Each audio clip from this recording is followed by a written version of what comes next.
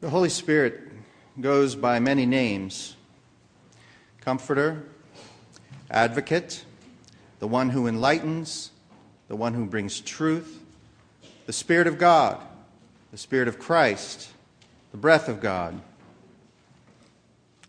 This morning I'd like us to look at the Spirit under another name, and that name is Disruptor. There they were, all 120 of them, waiting for the Spirit to come. Exactly what that coming might be like, they didn't know. They knew the prophecy of Joel and all that talk of dreams and visions and such, but who could say what that would really look like?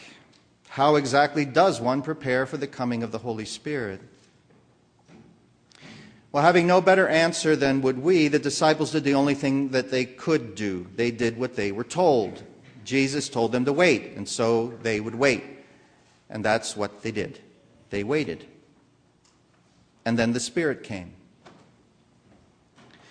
Now, prior to the Spirit's coming, the disciples were just ordinary folks. They knew each other as well as can be expected of people waiting in the same room for several days.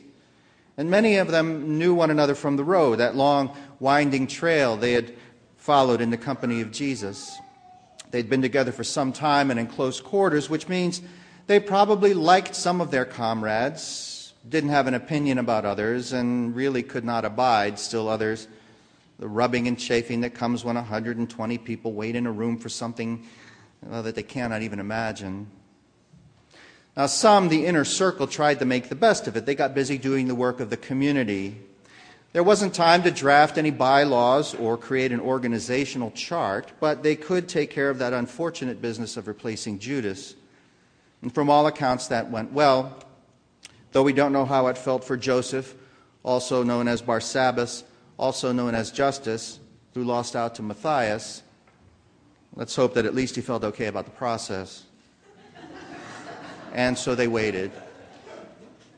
Then the Holy Spirit came, and with fire and little bits of flame came falling through the ceiling and landing on their heads. Wind came whipping through the windows and kicked up the dust. Not an everyday occurrence in first century Jerusalem, it's safe to say. Wind and fire and little flames on top of everybody's heads. And then everybody started talking at once, praising God and singing and shouting and whooping it up. They got righteously noisy, so noisy that people outside could hear them and were amazed. Now, some of those folks outside were likely pilgrims come to Jerusalem for the festival, and some were immigrants, Jews from other parts of the empire who'd moved back to the homeland, and they were all amazed. Are not all these who are speaking Galileans? And how is it that we hear each of us in our own native language? Parthians, Medes, Elamites, residents of Mesopotamia, Judea, Cappadocia, Pontus, and Asia, Phrygia and Pamphylia, Egypt, and the parts of Libya belonging to Cyrene, and visitors from Rome, both Jews and proselytes, Cretans and Arabs. In our own languages, we hear them speaking about God's deeds of power. Now, there's always one in every crowd. You know who I mean, the voice of reason. A condescending voice, an establishment voice, the voice of order and good sense and traditional values. These men are drunk, they said, which shows how little they knew about what was going on in front of them, not to mention how little they knew about the effects of too much new wine. So far as I know, while there are definitely side effects from overconsumption, becoming fluent in a foreign language is not one of them. I mean, imagine what Rosetta Stone could do with that if it were true.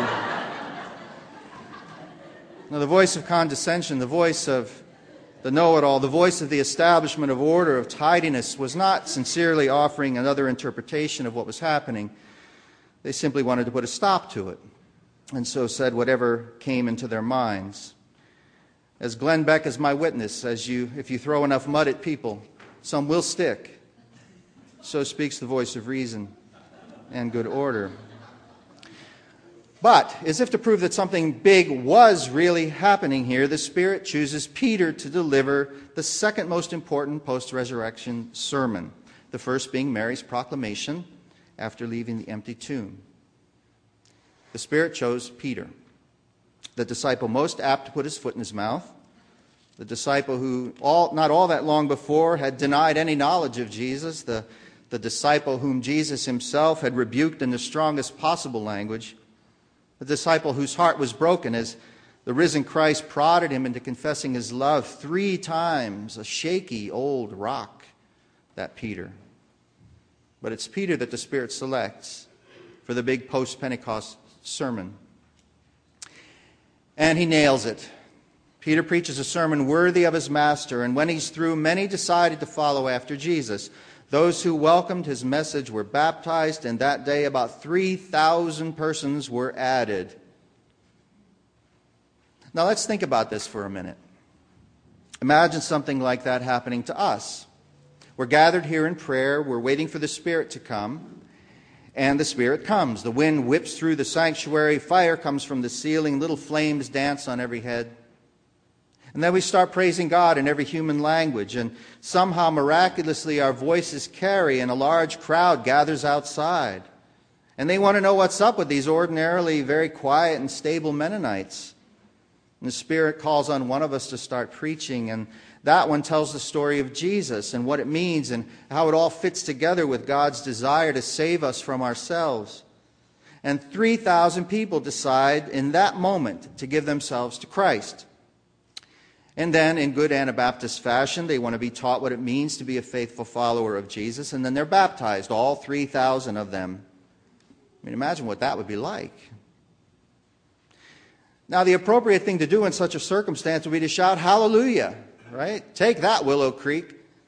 No fancy marketing campaign for us. God just sent the Spirit. And before you know it, boom, 3,000 new people. And it would indeed be an amazing grace, gift beyond measure to this congregation and the community that we serve. But let's be honest.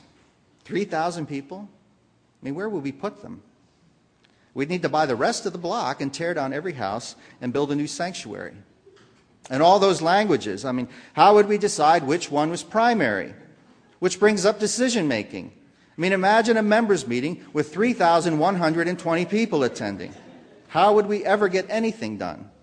We'd need a new organizational structure. We'd probably have to hire more staff and have a building project the likes of which we've never dreamed. Then again, imagine what we could do with that many hands and brains and voices. Imagine what it would be like to worship within the midst of such diversity. Imagine the impact we could have on our neighborhood and beyond. Imagine how much more we could contribute financially and otherwise to the various service organizations and mission agencies we currently support. Imagine the new initiatives, the new mission, and the new level of engagement with our city. Now imagine the growing sense of nostalgia for the way things used to be. Imagine how it would feel to lose the intimacy of a small, tight-knit group.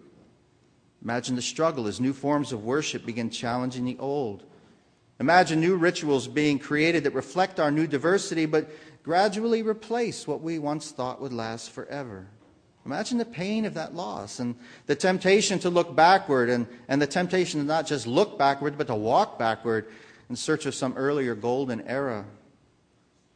Now imagine the excitement of new energy, the vigorous debates, the wrestling with Scripture as folks from quite different backgrounds and experiences begin sharing their individual readings of biblical texts.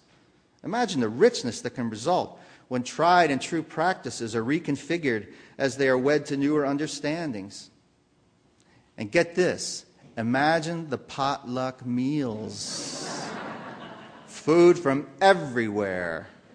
We'd have to have a potluck meal every Sunday just to make our way through the variety of ethnic and traditional dishes. Imagine the joy of watching our children grow in the faith in the company of little sisters and brothers from all over the world.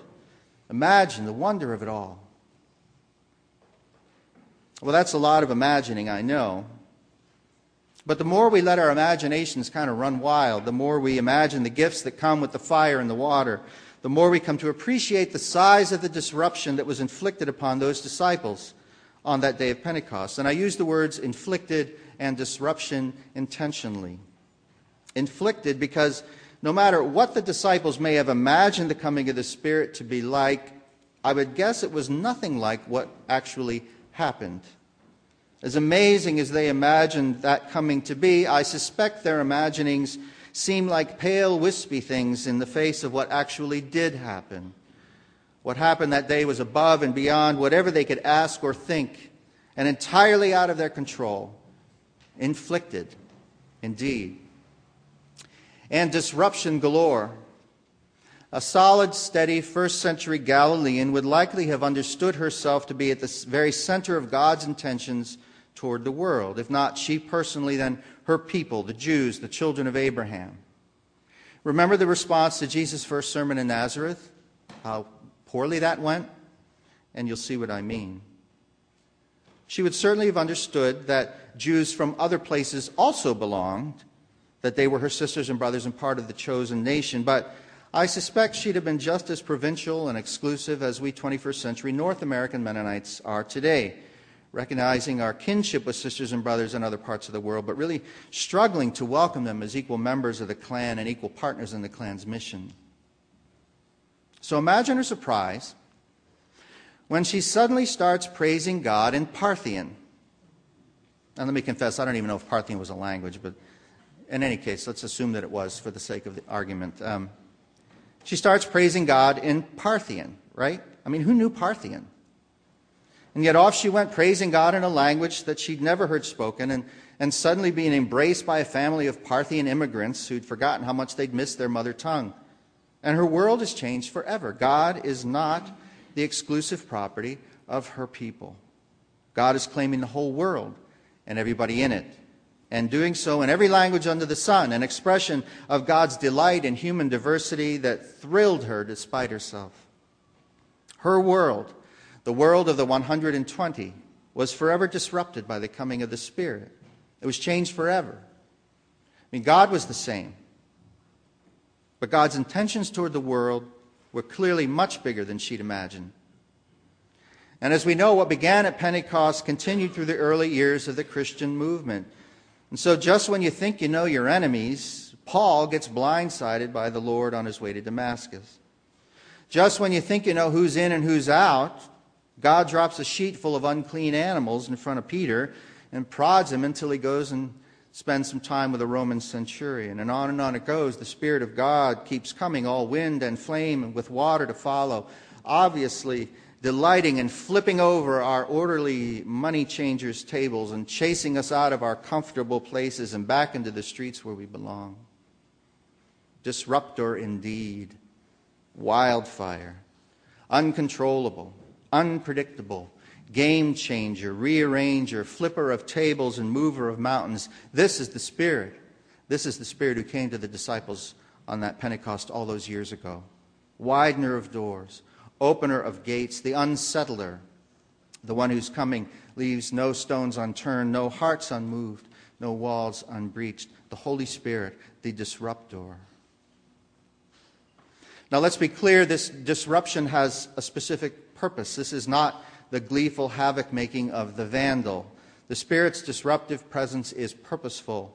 It disrupts for a reason, and that reason is to break open every barrier we place around the church, to knock down every wall that we erect, to blow open every door that we shut, to set fire to every cool strategy for self-preservation, and all to the end of bringing humanity into God's loving, saving embrace, to push us out of our comfortable places and push us beyond our human limitations and stretch us beyond our current vocabularies in order to call all people to Jesus Christ. What may seem like chaos to us is, in fact, the Spirit bringing about a new order, a new arrangement, a new Jerusalem, whose gates are never shut, a community that is far bigger, bolder, more colorful, more diverse, more everything than we can imagine.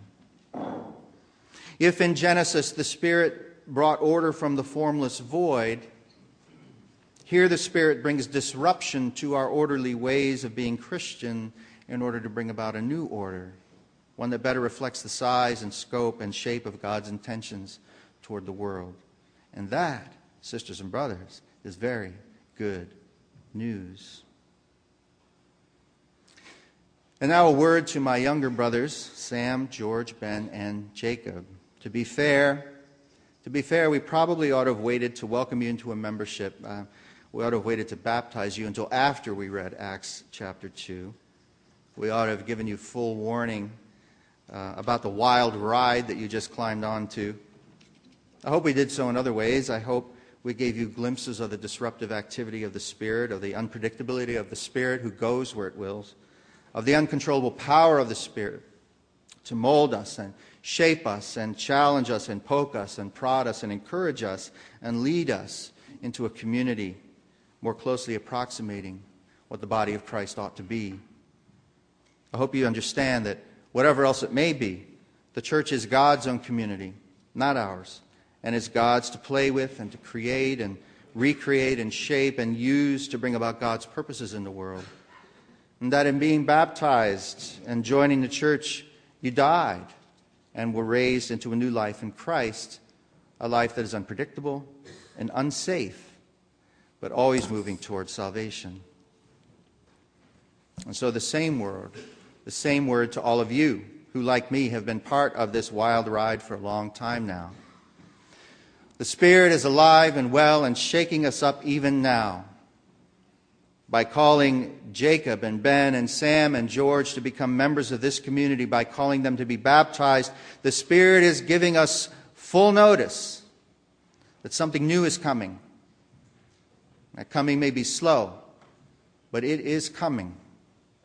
Every new member, every new attender, every new person that walks through these doors and decides to hang her hat here is a sign that change is coming.